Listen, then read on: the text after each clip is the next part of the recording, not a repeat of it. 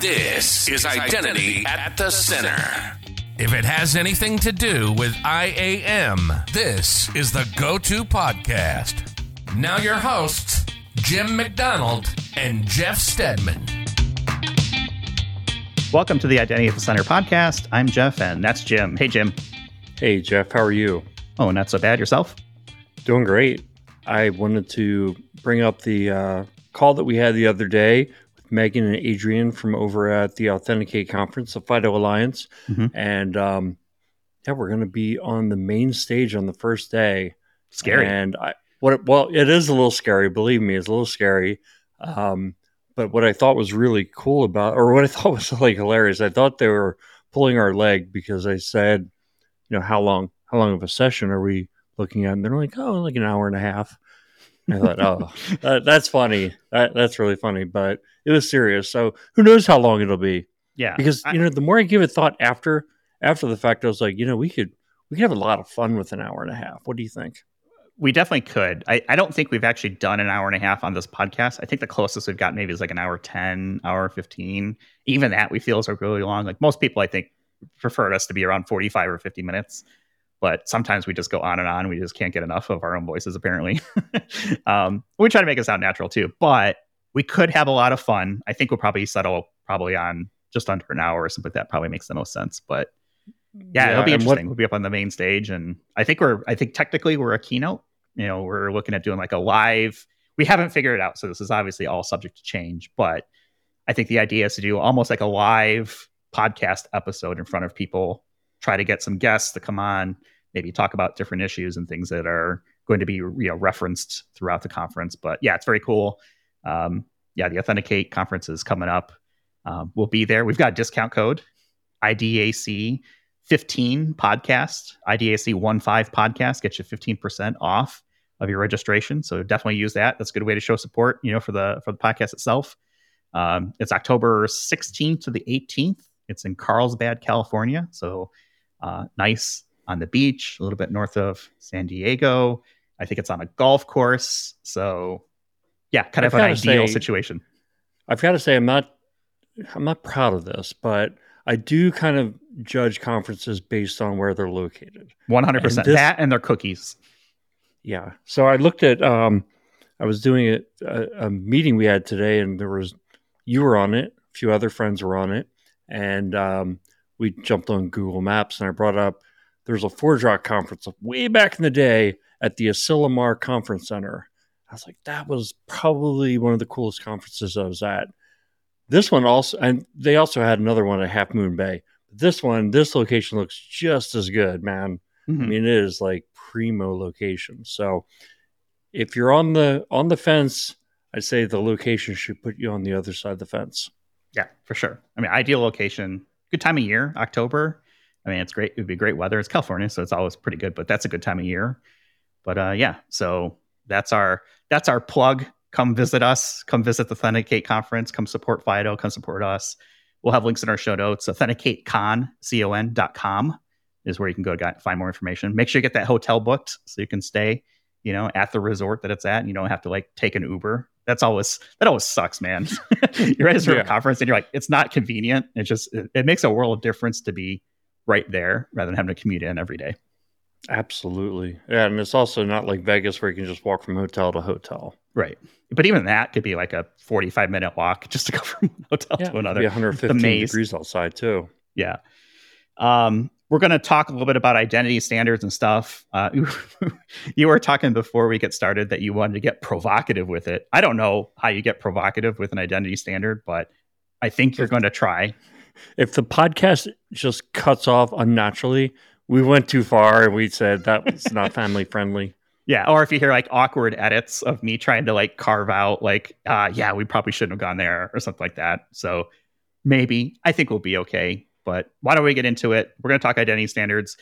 Today, as a guest, we've got Justin Richer. He's a security and standards architect, and he's a founder of Bespoke Engineering. Welcome to the show, Justin.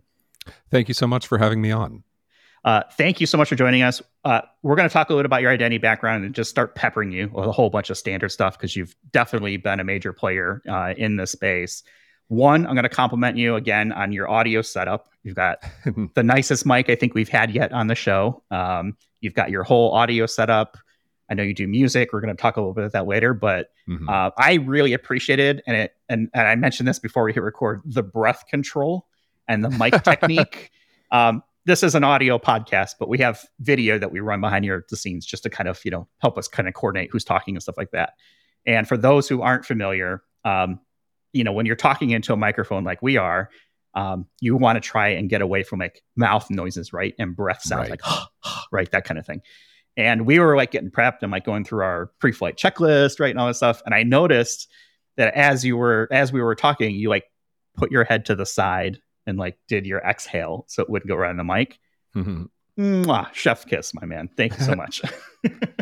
Happy to help. But yeah, I did radio back in high school and in college, and we didn't have nearly as nice a gear at the little college station. So in order to not completely trash the on-air sound, you learned a few things about how to clean up the signal.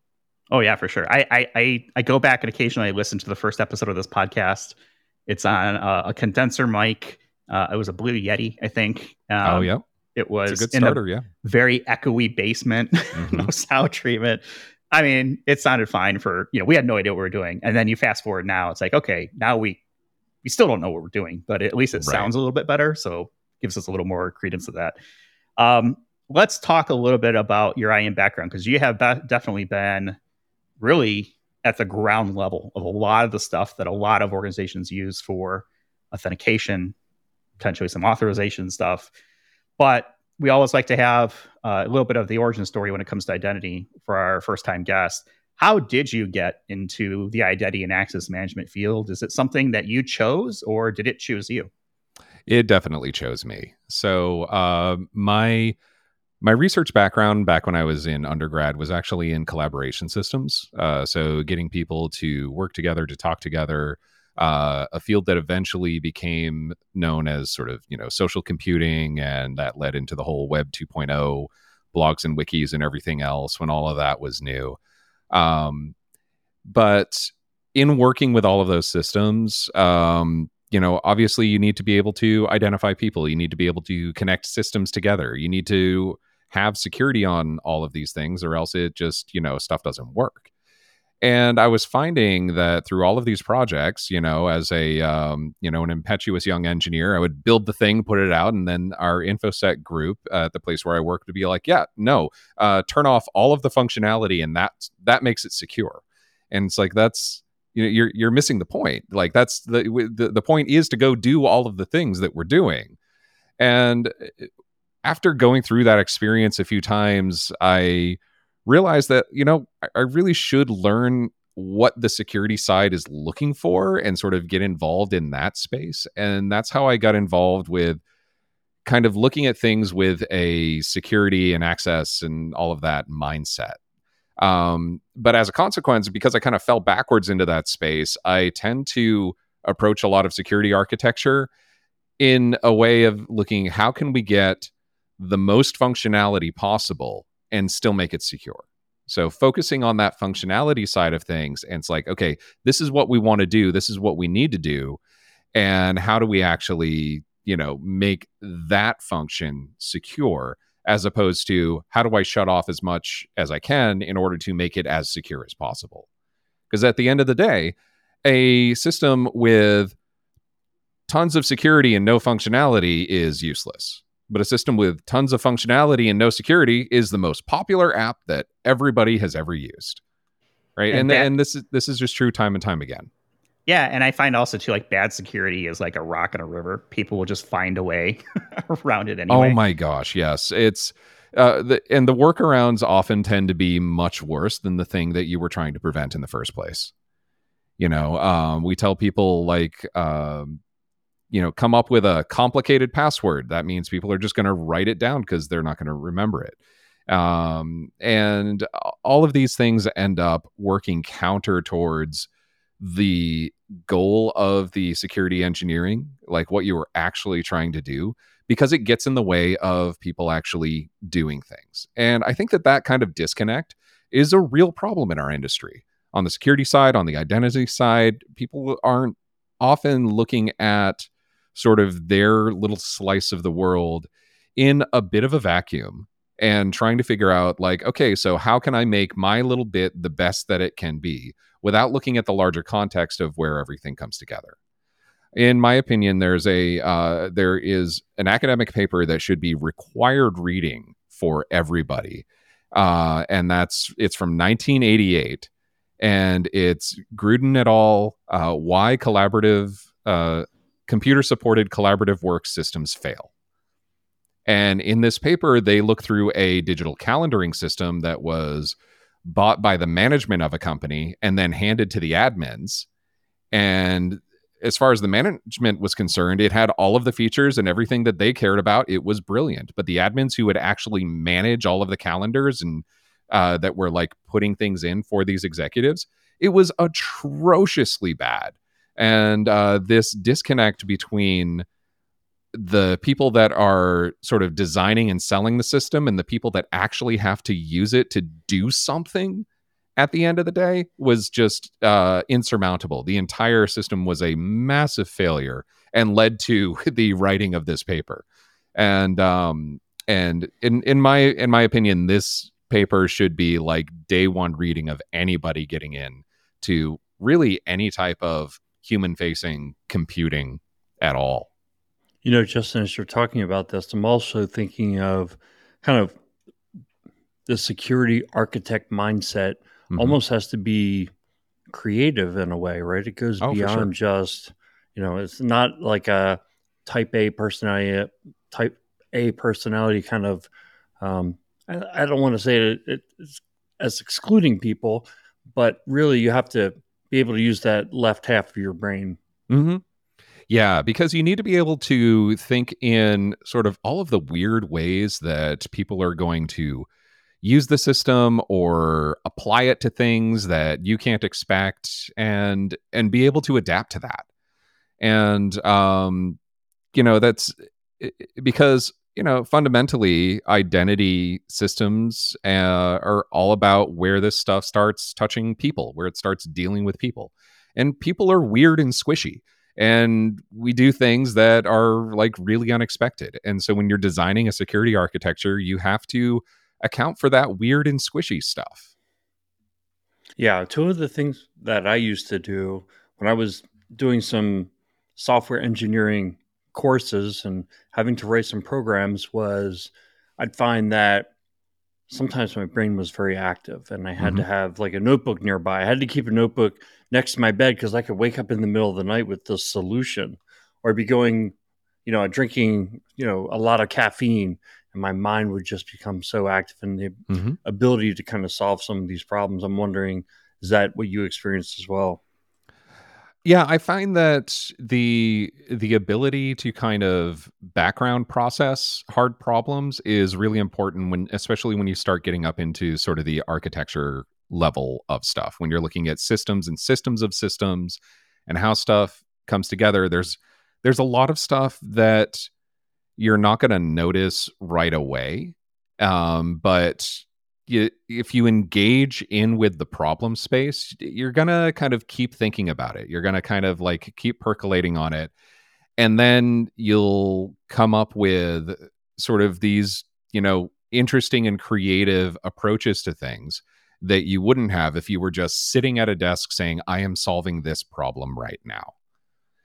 And so for my part, I'm an independent consultant. I have worked from home for the last 8 years. So for me, the whole switch to virtual meetings meant that everybody else was also working from home during all of these meetings. It didn't really change that part for me. But what I've found personally helpful is I ride my bike a lot. I do between 10 and 20 miles a day. To just get out there, clear my head, and let things just kind of background process.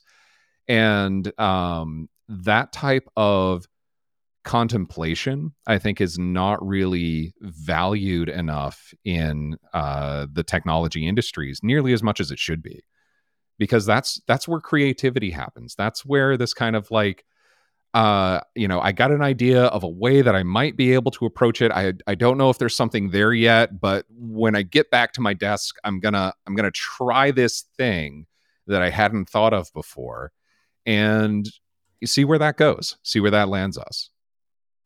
I think this is a really interesting topic because I feel like we get so busy during the day, right? You're jumping from meeting to meeting to meeting, and there's no time to think.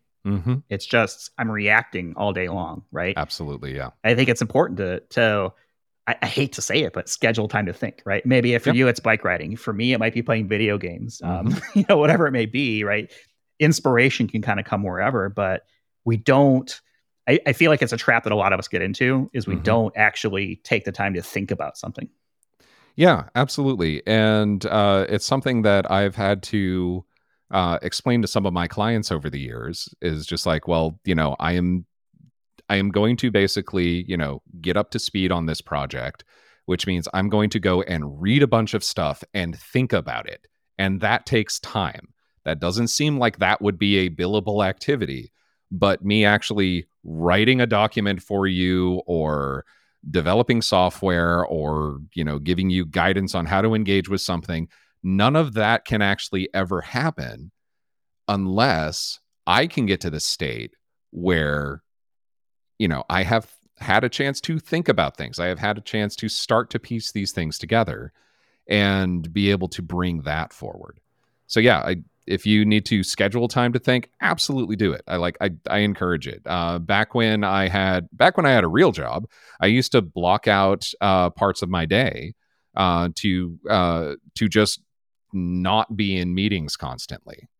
And highly encourage people to do that. Value your own time. And the other thing that took me way too long to figure out in sort of the corporate space is that you don't have to go to every meeting you're invited to. Sometimes you can just not go. And it feels wrong, but you know what? Sometimes you're more valuable not being at the meeting. And that's a really hard lesson to learn because we're told like, oh, you have to be there. You have to be in the room when it happens. The thing is, like, most meetings is not where things happen, right? That's not really what meetings are good at. Meetings are not about getting things done. Meetings are about sort of getting a direction, getting some cohesiveness, and then you get out of the meeting and get things done. And so you got to make sure that you have the time to get things done. And that's really, really important. Yeah, I think we probably just end the show right here. The sound clip, soundbite is meetings are not where you go to get things done. Yeah, there we go. Done. Thanks for listening, everyone. And we'll go for the next one. No, I think you're totally right on. I think a lot of people don't understand that they control their own schedule. Right. And you need to be able to control it. Or they're told that they don't control their own schedule. Right. And I think sometimes it can be a challenge, especially for maybe people who are newer in their careers, newer with an organization. You want to make a good impression and blah, blah, blah. Right.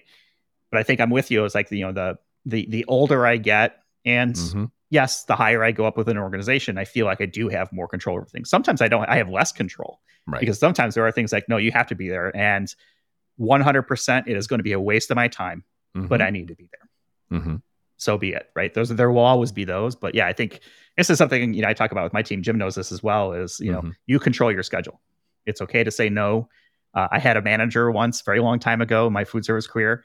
The customer is not always right. Yep, right. Absolutely. So it's funny that it's fascinating to me that you brought up that phrase because one of the things that I did learn. So I previously worked for a company called MITRE for 15 years. They're a big systems engineering company, do a lot of research for the U.S. federal government. And one of the things that I really got to learn while I was there at MITRE was that the customers that we were talking to, they would come and tell you what they wanted you to make, right? I need you to build this system. But the thing that the customer says, the thing that the customer wants, and the thing that the customer needs are three very, very different things. But it was really impressed upon us, in my group at least, that it was our job to be able to figure that out and be able to articulate to the customer that, like, well, hey, okay, you said you needed something that did this, but your actual problem that we're seeing is actually more like this. And so we're looking at doing this type of thing. And because we were a research arm, we could be a little bit more like, hey, here's a weird thing that we think is going to address something, and here's why. And our customers were a little more accepting of that. But you need to be able to at least tell the difference between those things and be able to tell that story in a diplomatic, customer-friendly way. Oh, of absolutely, course, right? absolutely. One of the other things that I'm really grateful for, my department head at MITRE taught me that it doesn't matter how right you are if nobody's listening to you. And that, as a hot-headed young engineer, that was a really hard lesson for me to learn in my 20s, and it took me a long time, and I'm still learning it, I'm sure. It's a journey. But it is absolutely a journey. It is absolutely a journey. But you need to be able to bring people along on that story and be able to sort of engage with people, that it's not just, hi, here's the solution, shut up and do it. It's, hi, here's the solution, and here's why I care. Here's why you care, and figure that out. Especially in cases where you're going to be wrong in some way or another, and you just don't know how yet. And so being able to have that conversation of like, yes, we need to do this, and have somebody be like, but that's going to break my database. And it's like, okay, why is that going to break your database? Let's figure that out. And it may upend the entire set of, poorly defined requirements that you were working with in the first place, or it may just be a little tweak to something. You don't know until you have that conversation. I wanted to throw out a couple, since we're all sharing nuggets. I think one of the early career nuggets, and it kind of goes with you don't have to be in every meeting, is that it's better to be known for one really awesome thing instead of a couple of mediocre things. So if you get so spread out, it's like, yeah, you're on every project and they all go okay. That's not as good as like, hey, you're on this digital identity project and it was awesome. Like, it changed the way the organization works. That's my experience anyway. Number two, later in your career, is kind of, I guess, know thyself. Know what really gets you. So for me, digital identity. If I focus on digital identity, though, I'm probably not going to be the CEO of a major corporation, right? Probably not even going to be the CISO or the CIO, because I love digital identity so much. I want to focus on that. I want to talk about that. I want to have a podcast on that. And Nobody would listen to that. But that's what makes me happy. Right. And I feel good about what I do. And I'm able to get up in the morning and have energy for work. But here's the third thing. This is not a career thing, but this is a life thing. Is even though we talked about like, okay, you have to be able to have this time to think, you also at some point need to shut off. I had a friend, his sage advice was, everybody's got to waste some time. Maybe it's, the video games or whatever it is, but you've got to have more interest than work. And maybe everybody knows this, but if you're in that mode where it's like you work all day and then you plan your weekends around how you're going to get all your work done, then your life's not going to be something you really look back on and you're like, yeah, I actually did something. You've got to have some time so you're building a life. Anyway, I'll stop there. No, I absolutely agree. I have 3 young kids, and they definitely help keep me grounded. I've lately been playing through the new Legend of Zelda game, and my middle kid, they're 10 years old. And they will just sit on the couch with me while I'm playing it and be like, oh, Dad, let's go that. Oh, we need to go get this thing. And like, they're not actually playing the game, but they are so engaged with it that's like, that's something that like, it'll be getting towards the end of the day, and I'll, come upstairs from my home office, and they'll be like, Zelda? And it's just like, all right, give me 5 minutes to go deploy this thing, and then then we'll go play. And then 10 minutes later, I get a knock on my door, Dad, Zelda. And it is absolutely important to be able to do that kind of thing. 100% agree. It's definitely not a waste of time. We might think Other people might say you're wasting your time, but it's actually well used time. Absolutely. And it all comes down to how you measure value. Right? What value are you getting out of the time? And all of your time shouldn't just go to creating value for somebody else's company. Boom, mic drop. There it is. I do not want to drop this microphone. I'm sorry. No, that's a very nice microphone. All right, let's get back a little bit on track, because I love that conversation, but I do want to get a little bit more about some of the stuff you worked on. And of course. As a multi-talented individual, right, on identity, and speaking of articulation, you've written a book in this area. It's called OAuth 2 in Action. It always fascinates me when someone can put pen to paper and actually have the work ethic or whatever it is to sit down and write any sort of book. But what was the impetus for creating that? And I guess for people who want to check it out, give me like the 30-second like back cover synopsis for it, because we'll have a link in our show notes for this as well. Man, so yeah, the book, creating it was sort of an interesting story. I was actually approached by my co-author, Antonio Sanso, who wanted to write this book, didn't want to do it himself. He's a security researcher. At the time, he was with Adobe. I think he's working on Ethereum now or something like that. And but really, really, really smart guy, really smart security engineer. But he approached me like, hey, there's kind of a hole in the market for a book about OAuth that actually takes things from start to finish and explains all of the different parts of it and why they work that way. And I kind of, at that point, I kind of looked around and I was just like, he was absolutely right. The books that were out there were how to build an OAuth client that connects to GitHub, how to log in with Google, how to use the Facebook API. All of those were books that would teach you parts of OAuth, but weren't teaching you OAuth for its own sake. And that's what we set out to do. So going through, the reader learns how to build because I'm an engineer, I build things. It's not real unless I'm building it. And so going through the book, you build an authorization server, you build a couple of different flavors of client, you build a resource server, and you connect them all together. And they're all actually standards compliant, though we do have a banner in the book that says, do not use any of this in a production system, please. And I have mostly held to my own advice on that. That's another story, though.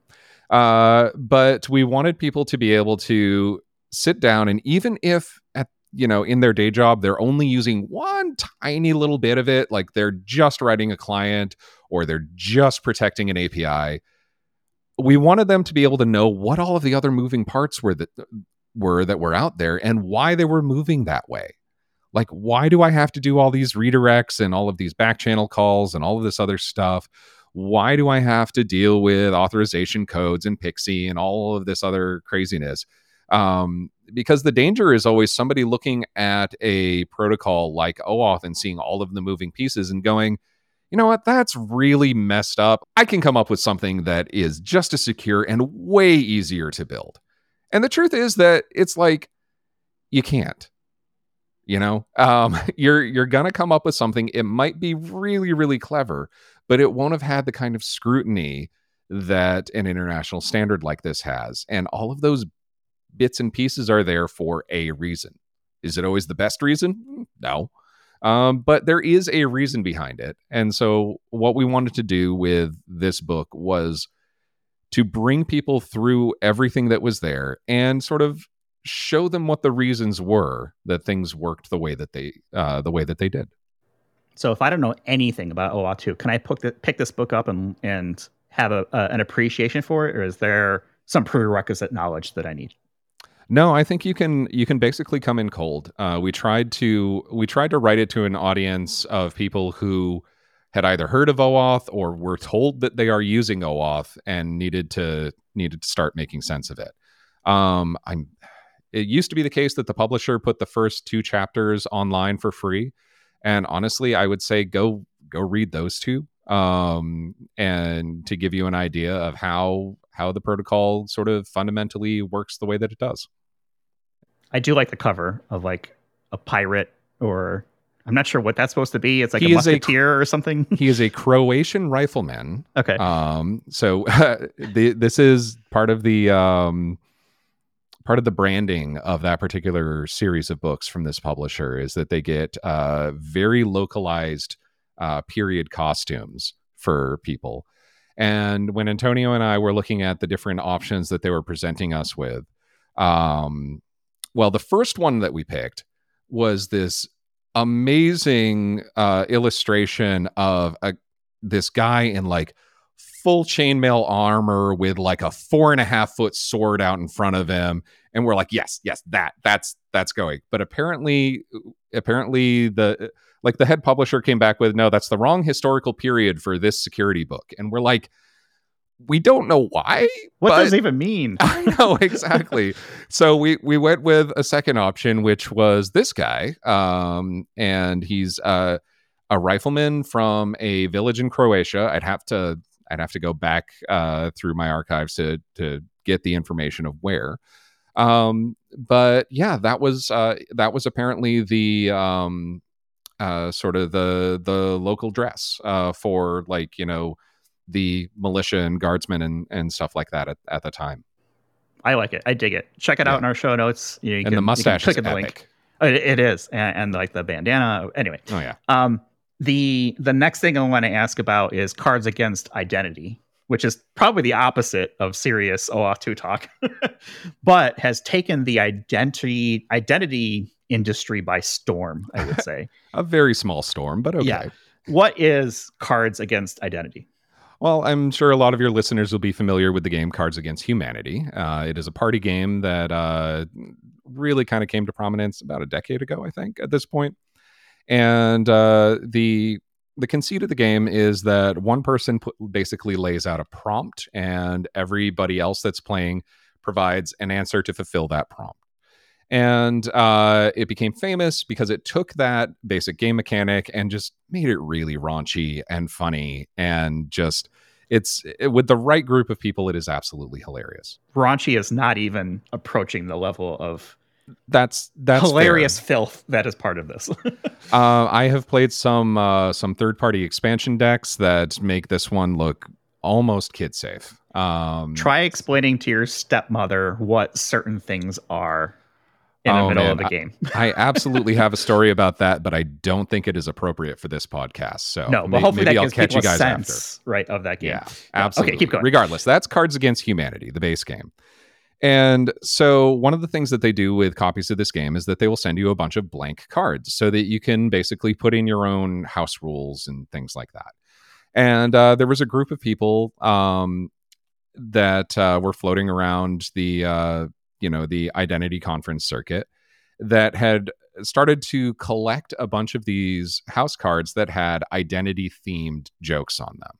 And so one of the answer cards was the entire WS Star documentation, which is a horrifying, answer to anybody who's ever had to touch WS Star. And so I got invited to one of these card games at the Cloud Identity Summit way back in the day, the predecessor to Identiverse.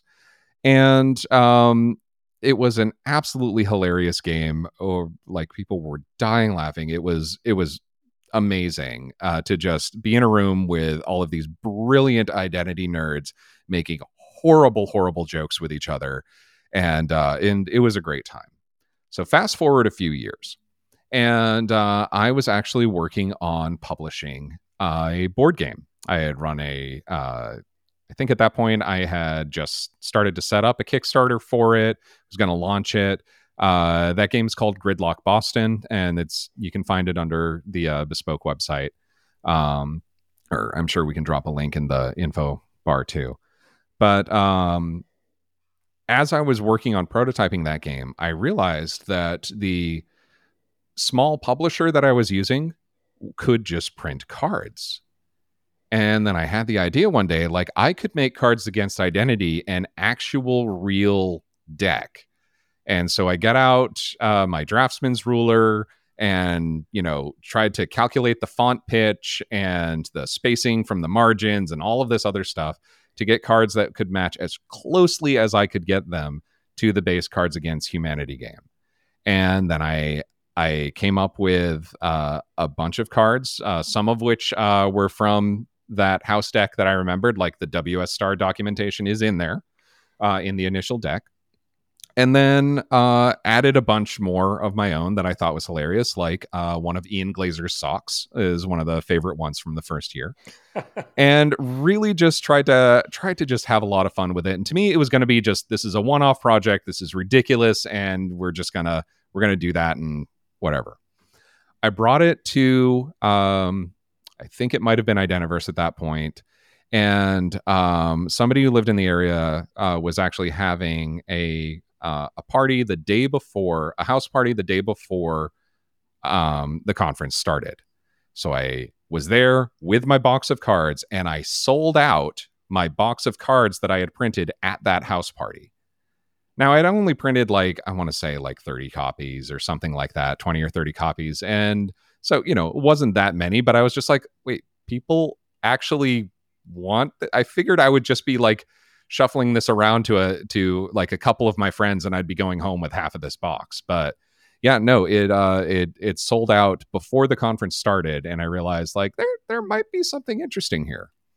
And so almost every year since then, I've tried to put together a new deck that I release each year, and with jokes that I find interesting and topical. Some people will write to me with an idea, or I get DMs on the ID Pro Slack every now and again of hey, this would be a great card for next year, and try to work them in when they make sense. And yeah, there have been 4 editions now. I'm planning on doing another one next year, and it's a blast.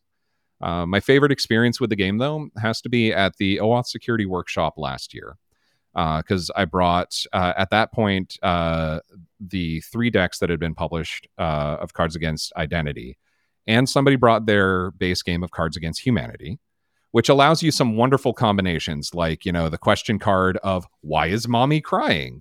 And you can answer that with SAML.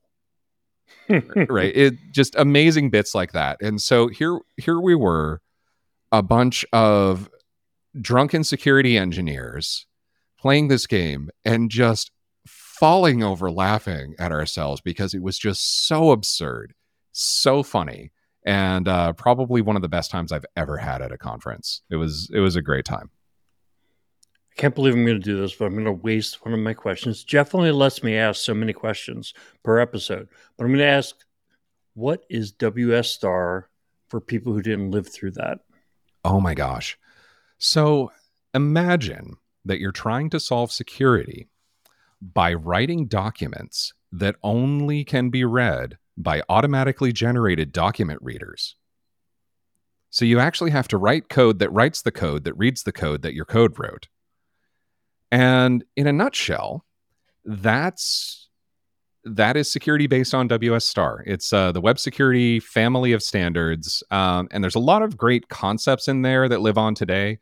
OAuth, in a lot of ways, is a an actual functional and usable version of some of the delegation patterns in WS Star.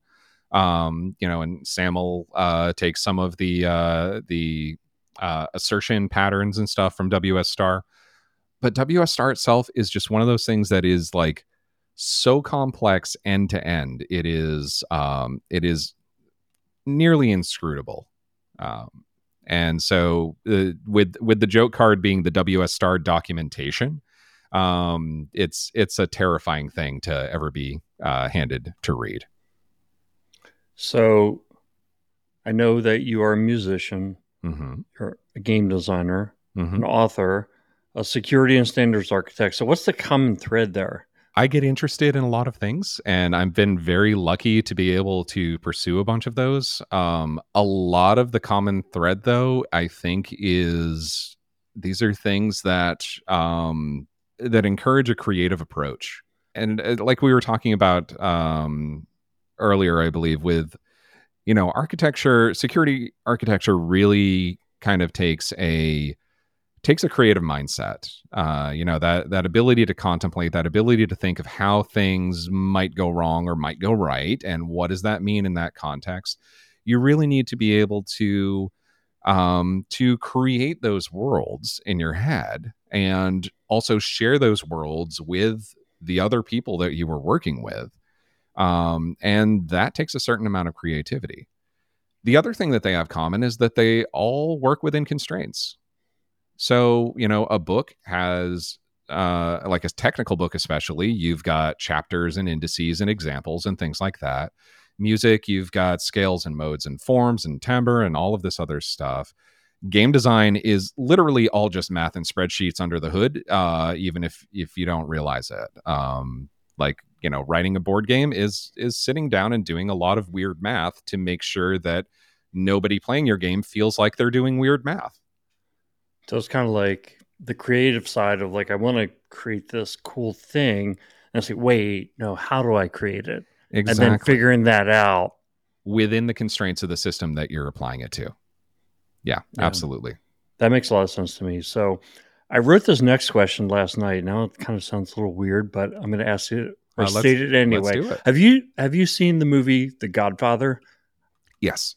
And I guess who hasn't, right? So I was going to say you're kind of like the Don Corleone of OpenID Connect. Oh my gosh! And you're like, well. So okay, like I said, I'm curious to see where you're going with this one. So then I thought of this earlier today. Do you remember the scene where Luca Brasi sits down with Don Corleone and he's very nervous. Mm-hmm. He's almost like reading from a piece of paper. Don Corleone, you came up with many good standards for the OpenID Connect standard. Don Corleone, you've written many good aspects to the OAuth 2 standard. And so where I was going with it was, this is terrible. I'm wondering where this is going myself. So this is why you write pitch count. If you want to edit it right to this part, it would be Don Corleone. If OpenID Connect was being written anew today, how would it be different? That is a great question. Whoa! Because stop it right there. Well, no. I'm going to be honest. I'm struggling to see where the Godfather fits in there. Even though I did have a Godfather quote in the last presentation I gave at Identiverse this year.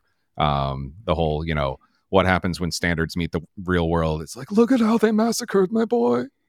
But I will say, starting off, I was part of a large group of very smart people who worked on all of these things. I was very lucky to be in the right community at the right time to be able to work on this stuff. And, I'm far from the only voice and lost a lot of arguments in all of that spaces. So that said, I think that if we were building OpenID Connect and OAuth today, it would definitely look different, because it does look different today than it did a decade to a decade and a half ago when we started. There are features that have been sort of grafted in to both of these protocols that weren't there before. So there's a pattern that's now becoming more well-known called intent registration. And intent registration basically allows the client software to say, this is what I'm about to do. And do that bit in a secure way so that when you then go and step and start talking to the users, then you can actually sort of deal with all of that sort of squishy user space without having to worry about somebody mucking up that initial request of this is what I'm about to do. In the OAuth world, that and OpenID Connect, that is implemented with something called a pushed authorization request. If we were building these systems today, I honestly think that we would just always use that. And that is in fact the advice of the FAPI working group, a high security profile of OAuth and OpenID Connect, is to always use that, because there's a lot of benefits from doing intent registration. And asking that question of like, what would it look like if we built a system today? That was a lot of the engineering behind GNAP. the Grant Negotiation and Authorization Protocol, which is in IESG review in the IETF standards body, which means it's close to done. And what we tried to do with that project was take a step back and say, like, okay, regardless of how you do things in OAuth, what are the best practices and best patterns and things, and can we actually make this all kind of fit together? So another thing in the OAuth world is that when you're calling an API, you have a set of scopes. Those scopes limit what the resulting tokens can do. And it was brilliant innovation for 2010, because previous to that, it was either you get the whole API or you don't, right? So scopes, absolutely brilliant and work great. Well, today we've now got an extra decade of delegated API access, and people are realizing, like, I want this token to be able to spend $5 within the next month, but not more than that, and at least 50 cents at a time, and being able to, like, really, really dial in that kind of stuff and be able to ask for that kind of thing and associate those kind of rights with these access tokens. And so in GNAP, we came up with a structure that allowed us to express that. And then I actually worked with a couple of other folks, Brian Campbell and Torsten Loderstadt, to backport that to OAuth 2. And that recently became an RFC of rich authorization requests. And so in addition to scopes in OAuth, you can now say, like, these are the actions I want to take at this location with these data types, and actually also just, customize that to whatever API it is that you're protecting. And so you can say things like, I need to do this amount of, this amount at this time, or whatever you need to do. And I think we would have that kind of stuff just baked in from the beginning, because we've learned more of sort of how this stuff gets used and how people want to use it. I think that everything you just said there, it's like, those are so many amazing concepts. And I also think, like, okay, you push out a standard, or you're working on a standard, it gets published. Mm-hmm. What if it doesn't get adopted? Does that indicate whether or not you were successful? Or are there other measures of success of publishing a standard? There are a lot of ways to measure success, and some of the best things that a standard can end up doing is being an organ donor for something else. You get a concept and it might be brilliant and it might work right, but it might not be packaged in quite the way that people can actually use. Going back to WS Star that, we were making fun of a bit earlier today, there were a lot of good concepts in that, and being able to sort of talk about security in a systematic way was not exactly new, but the way that it was done was kind of new. It was just an absolute disaster to actually use. So a lot of people would say that, because of that, WS Star is a failed security system. And by that measure, it would be. And a lot of people have scars from that too. By that measure, it's also, not successful. But the thing is, we wouldn't be where we were today without that as a stepping stone, I don't think. Because we have to learn these lessons somewhere. And so the IETF famously says that, IETF doesn't pick market winners. It's not out there to steer competition in one direction or another. It's out there to create the best technical standards that there are. And if there is a market niche that fits things, then that's great. If there's not, then the documents are there and they're archived. They may take on life much later in a different space, in a different way, or they may get sort of picked up, sliced apart, and used in something else that you didn't anticipate. So I think this could be a good segue into a listener question. So Mike Woodburn submitted the question, what are your thoughts on the current and future state of UMA? Are you seeing it being used? Does the current incarnation of UMA have legs?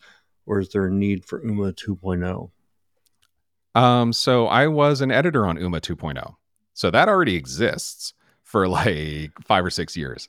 So modifying that to UMA 3.0, I would say that UMA was one of those things that it really pushed the conversation, especially about user-to-user delegation and how we represent that in systems. And it really pushed a lot of the concepts and ideas forward in ways that were not being talked about elsewhere.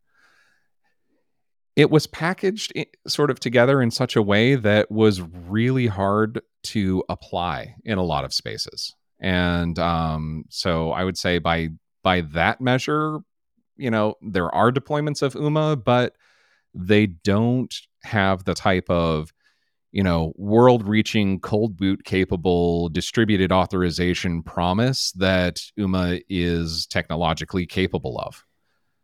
That said, though, a lot of the design tenets of UMA went into GNAP. A lot of the design tenets of UMA are being sort of picked up in different ways in different systems. So, something that kind of branched out from UMA is the ability to, very dynamically connect a resource server and authorization server. We're seeing some of that in some of these, more tightly coupled, more tightly regulated systems out there. Not using UMA, not using quite all of that same tooling, but pulling a lot of the concepts in sort of new and different ways that UMA introduced and did well with it, but just didn't land in quite the same market kind of way. So I want to do 2 more listener questions because I think it's fantastic when listeners send questions our way. And please, if you're listening and you've got some questions, send them over. This one was specifically for you from Mike again. It was, I'm not sure what he was driving at, but I'm sure he had something on it.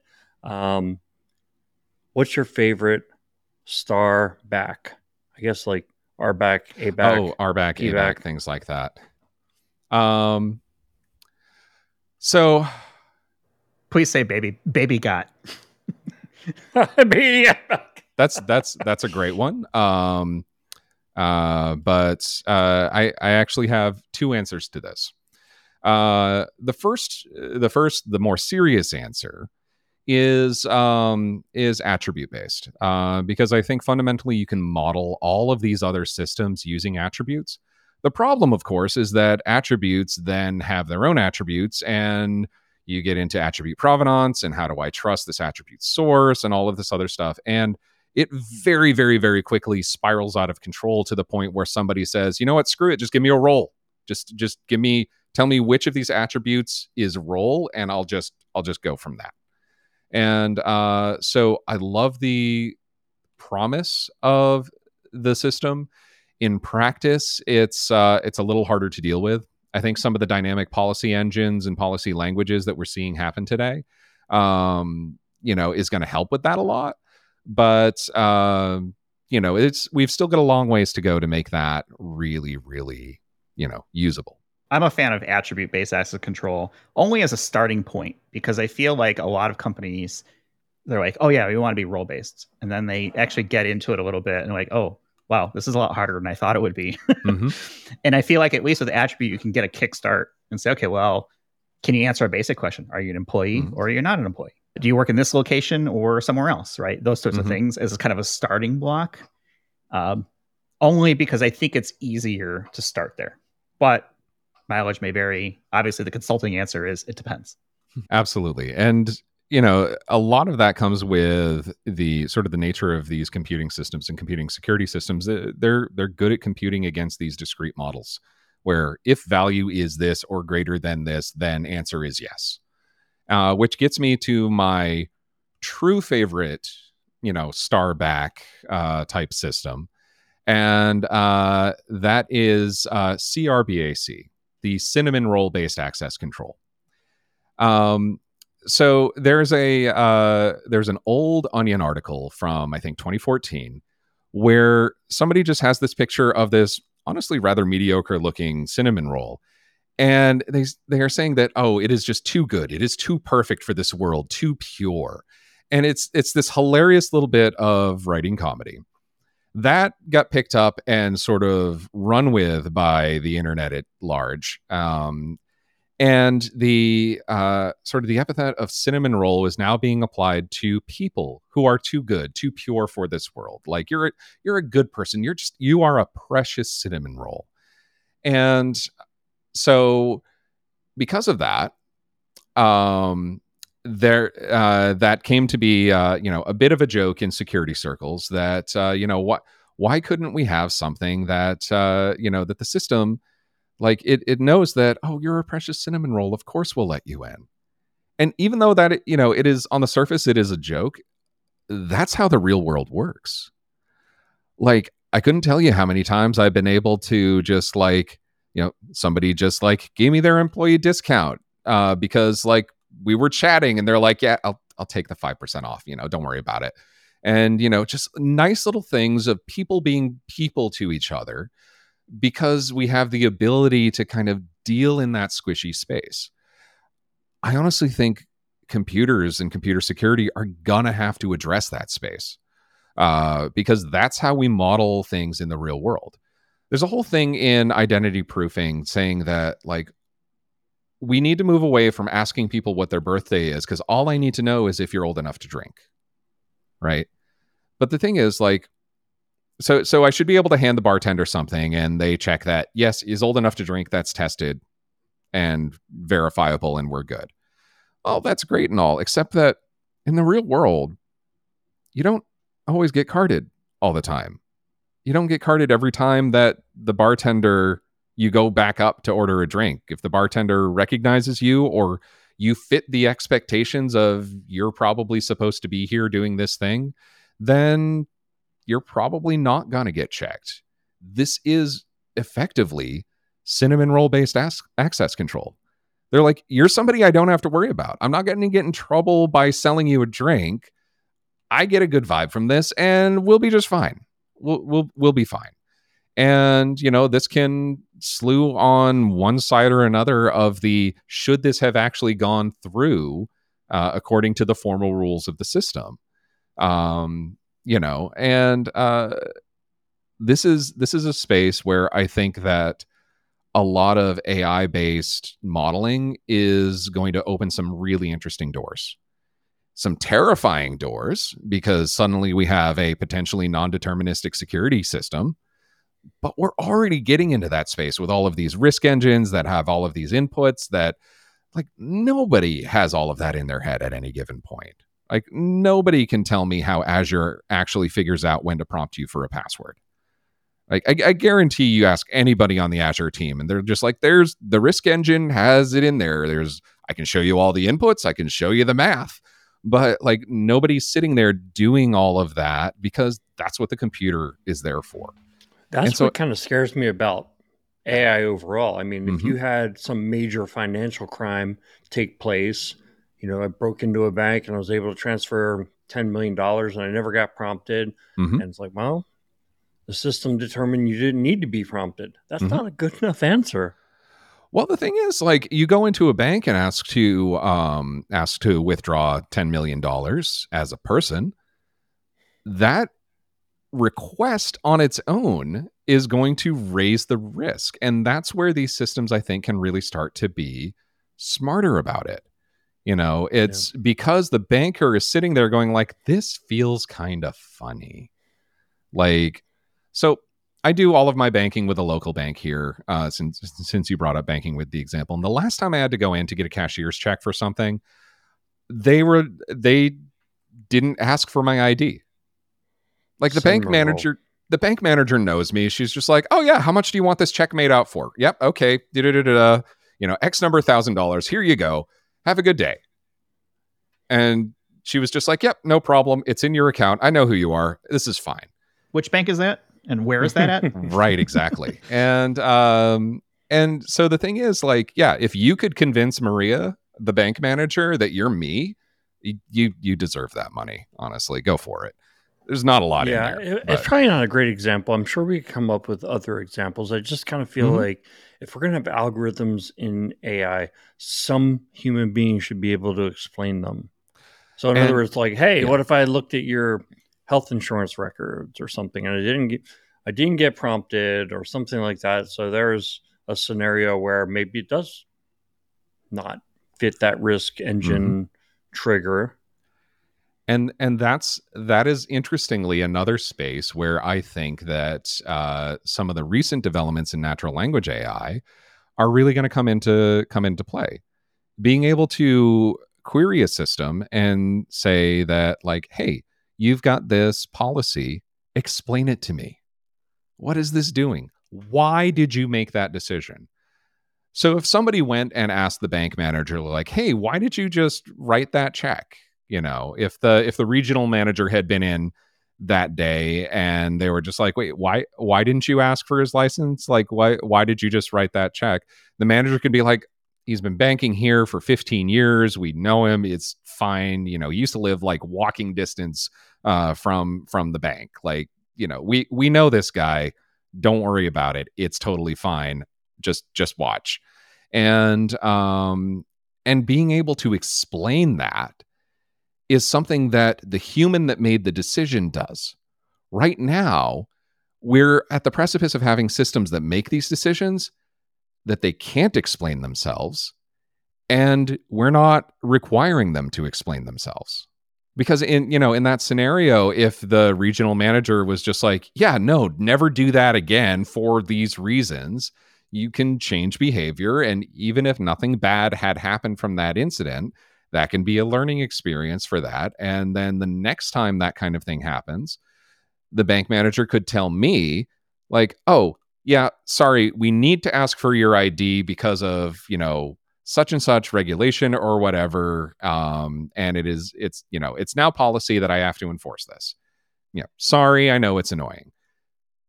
She can explain it to me as much as she can explain the change of policy to me and the change of behavior to me. Right now, we've got systems, whether they're AI driven or not, are doing absolutely inscrutable things to users and just firing off results and expecting people to deal with them. We have no insight into the underlying models that are, moving us about the internet on a day-to-day basis. And I would like more insight into that personally. I think that there's a lot of room for that type of thing. So one can even imagine a space, and I had a conversation with a colleague about this at a recent conference. One can even imagine a space where I implement a set of policy system, a set of policies in my system by just explaining to it what I want to get done, and it will go and translate that to whatever policy language that I have, and execute that in the system. And then I say, okay, explain to me what you just did. Independently of what I put in, explain to me what that is. And I can read that, be like, okay, that makes sense. And then I can take that explanation over to another system with a different policy language and say, here's what we want. Like, this is what I want out of this system.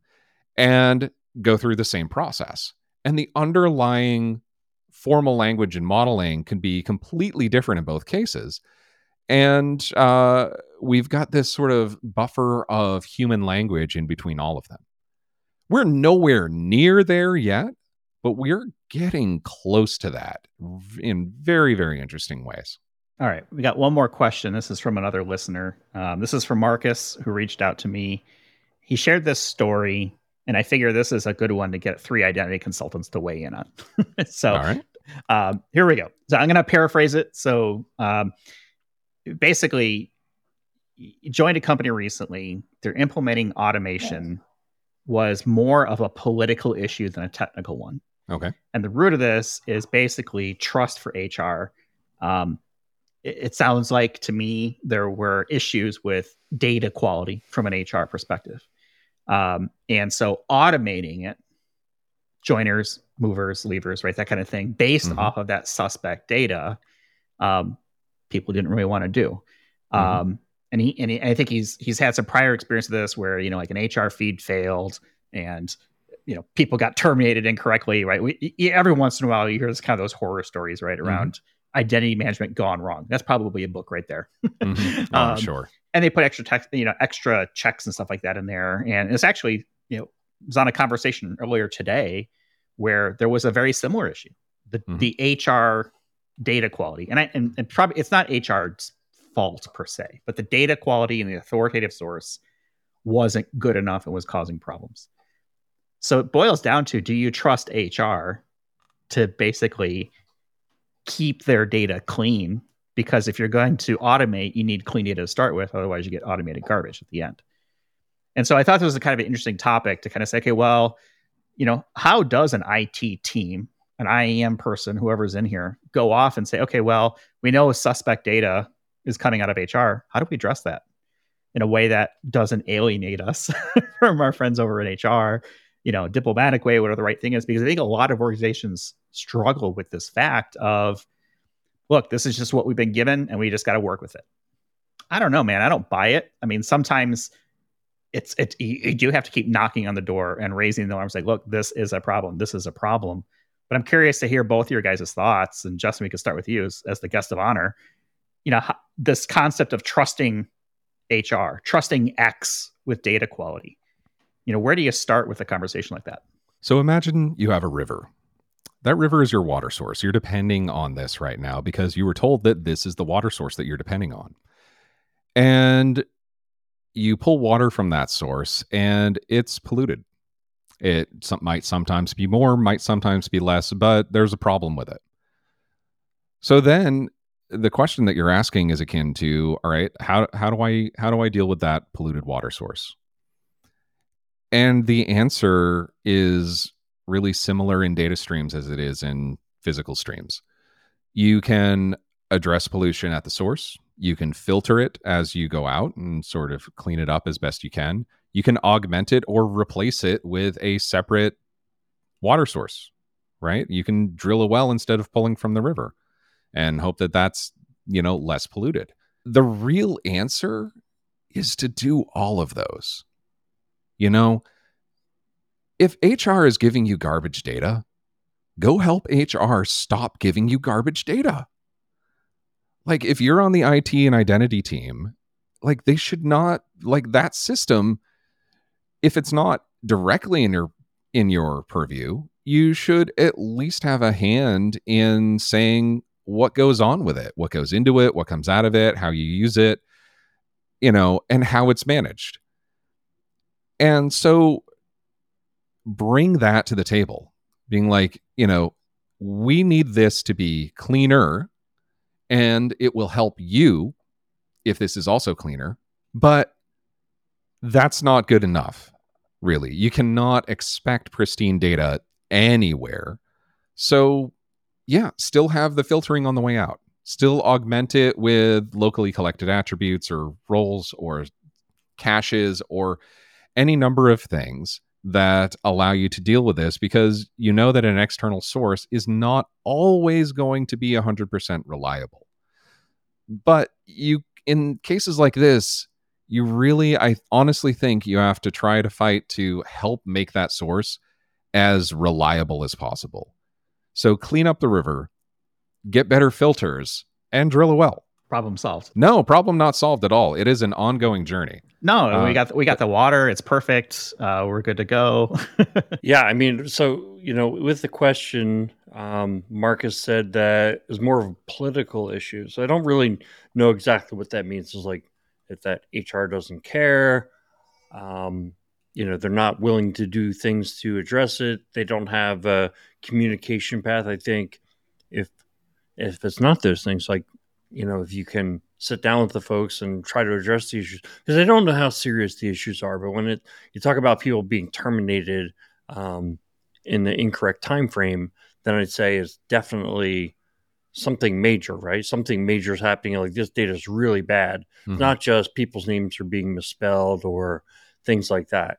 I was thinking about some kind of layer of abstraction, which I've seen a lot of clients do, where they create some kind of table in a database where they're pre-cleaning the data prior to moving it into their identity management system. So that could potentially be the answer. But, the political side, I think I think kind of to Justin's point, even if you do it a layer of abstraction, or even if you do say the HR system just can't fit our needs. Maybe the company has 40 HR systems, right?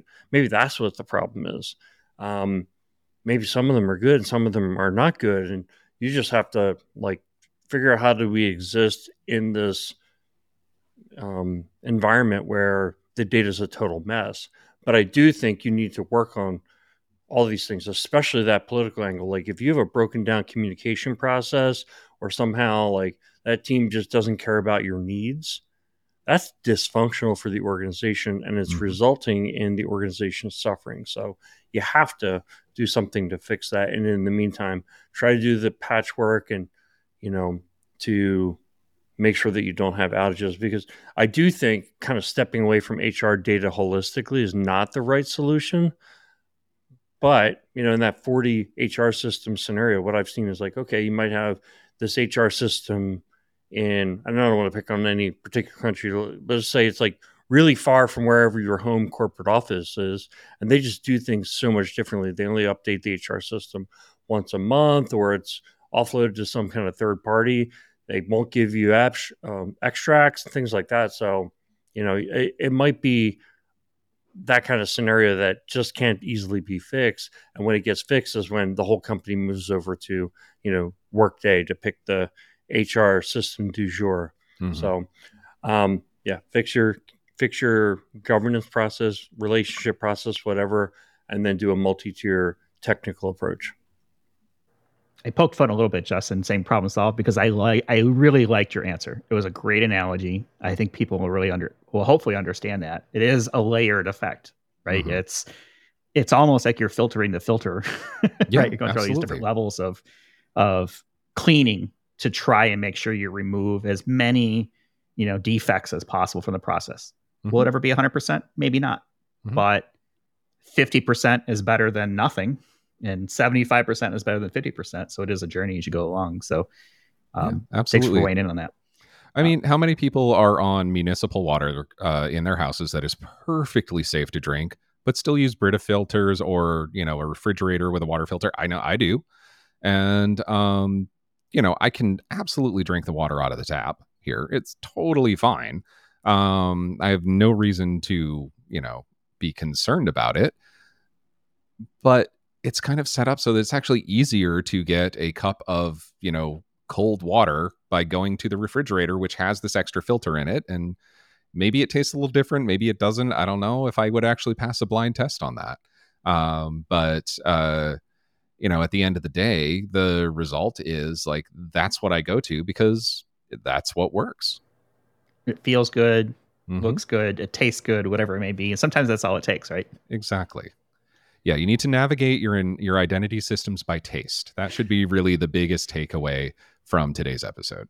So, Becky or Henrique, if you guys are listening, I'd love to see another dimension added to the identity rankings for, mouth feel, almost like fine wine, right? Like, does this one have legs? What's the coloring look like? Is it full bodied when it comes to identity systems? How viscous is Fordrock?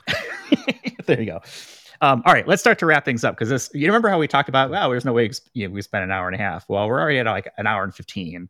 So let's wrap things up. You mentioned musician, and I want to talk about this band called Cyclic. Yeah. Tell me about the band Cyclic. So first, I will caveat to say that when you're 19 and an idiot, you should not be allowed to pick your band name. And I really should have moved away from that at some point. But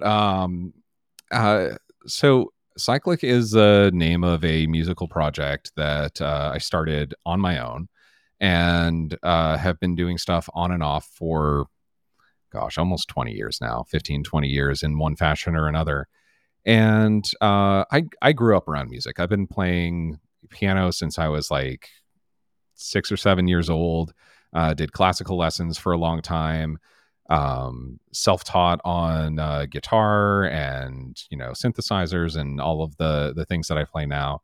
And I also I just come from a really musical family. My grandmother had a regionally known band that like my dad and uncle played in, and all of that kind of stuff. I always grew up around music. And so I just kind of just always kept doing that. And these days, I've been really lucky that, to live in a time where self-publishing, self-recording and self-publishing stuff is within reach of kind of like average working people, to be able to get decent quality audio out of a system doesn't take a huge investment. And I've got a decent studio set up now. But that's because, I'm approaching my mid 40s. I've collected little bits and pieces over the years to like, as I've been able to. But I mean, this whole time, a lot of what I do, I could do it, probably not as easily, but I could still do it on just a, little dinky laptop and a tiny little USB interface, and it'd come out all right. And so anyway,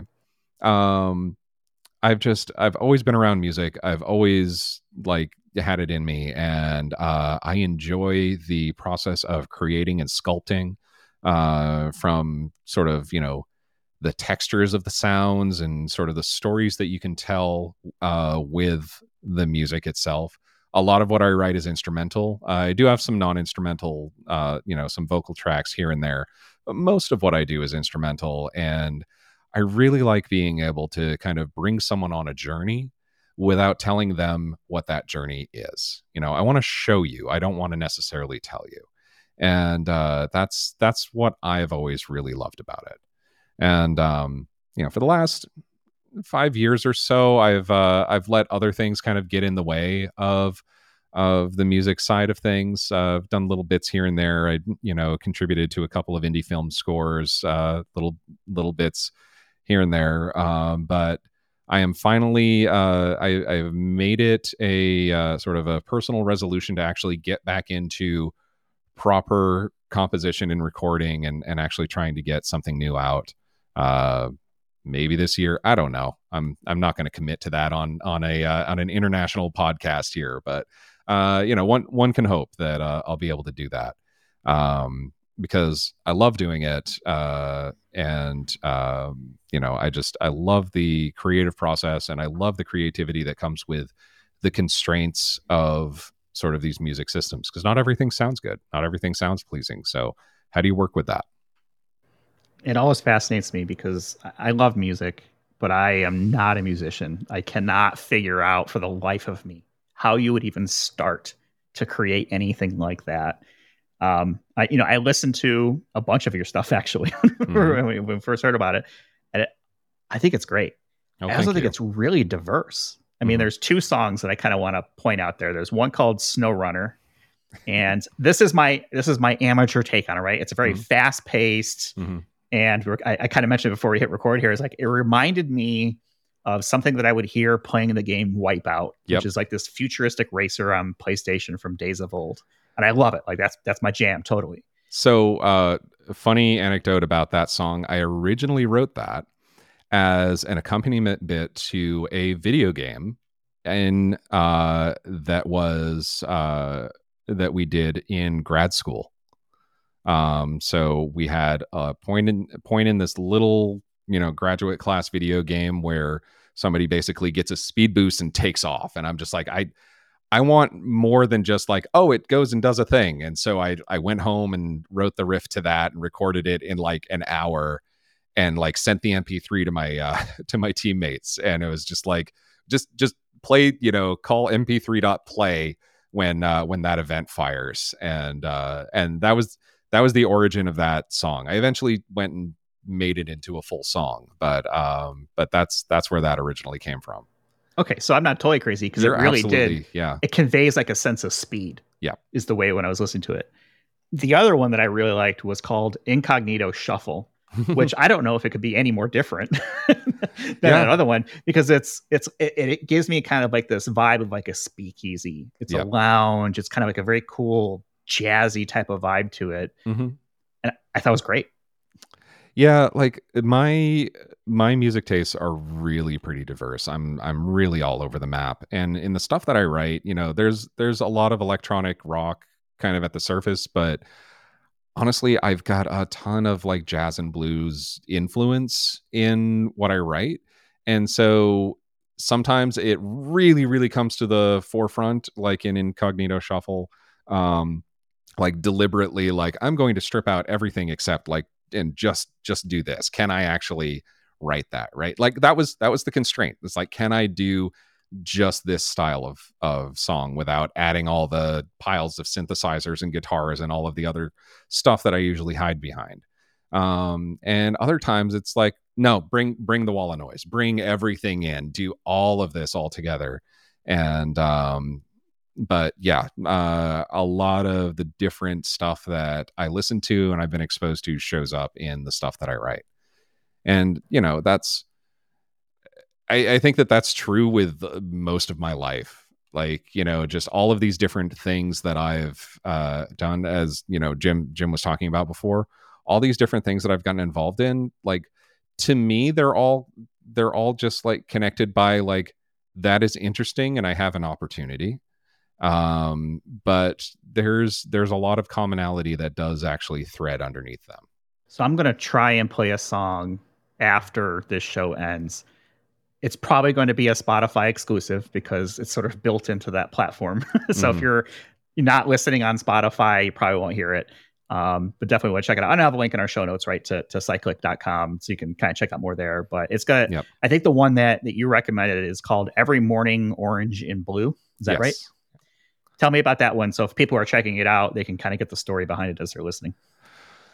So, like with a lot of things a lot of music that I write, it started off with me just playing around and coming up with kind of a feel for a riff that I liked, and I was just like, where can I go with this? What kind of sounds can I work with this? And the title of this, like a lot of the titles in my songs are just kind of like, that's what the music is kind of telling me, that this is the story that's here. Like, I don't necessarily go in to write something named that.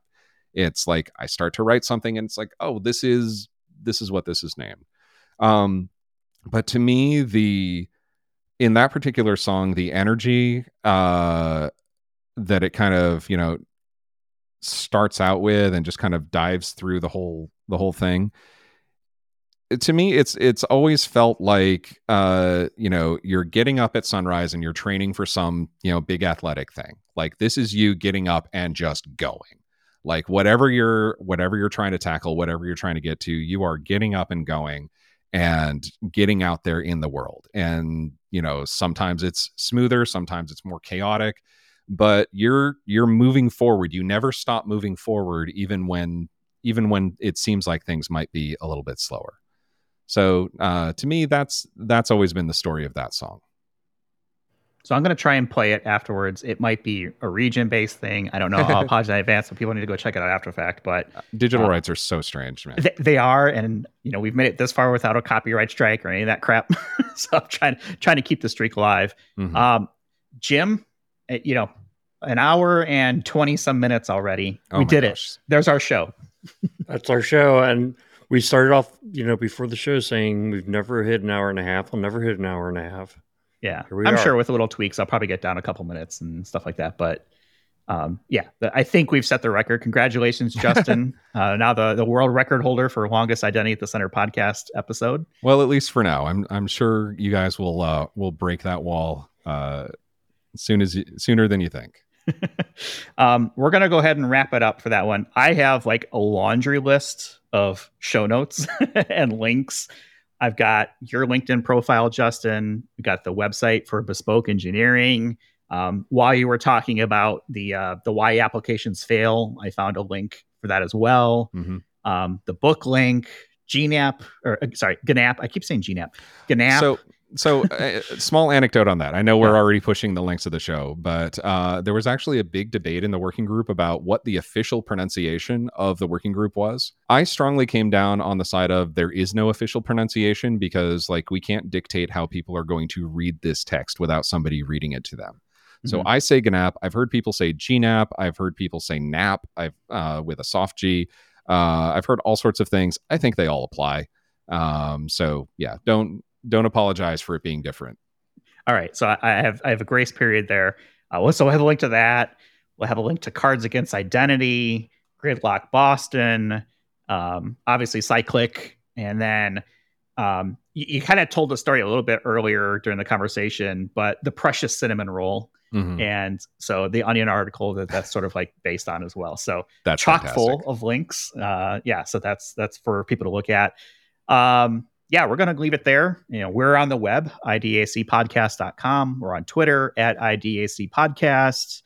We're on Mastodon at idacpodcast at infosec.exchange. No, we're not on Threads yet. I don't know if we ever will be. Most of our engagement comes on LinkedIn and Twitter. And that's probably where we'll stick for now. But definitely you can always connect with Jim and I on LinkedIn. If you've got questions, send them in, right? This is our opportunity where we can get smart people on the line with us and get some real expert opinions on some of this stuff. So hopefully people enjoyed that as well. And don't forget about Authenticate. So use our conference code. It is, if I can find it here, IDAC 15 podcast, 15% off. Hopefully we'll see a lot of friendly faces there. Hopefully you'll help us figure out what that live show looks like, Jim, when we get up on the stage as we kind of go along. But So Justin, thank you so much for your time. Jim, thanks for your time. And we'll go ahead and leave it there. Thanks for listening. We'll talk with everyone in the next one. You've been listening to Identity at the Center. We hope you've enjoyed the show. Make sure to like, rate, and review. And we'll be back soon. But in the meantime, hit the website at identityatthecenter.com and find us on Twitter at IDAC Podcast. See you next time on Identity at the Center.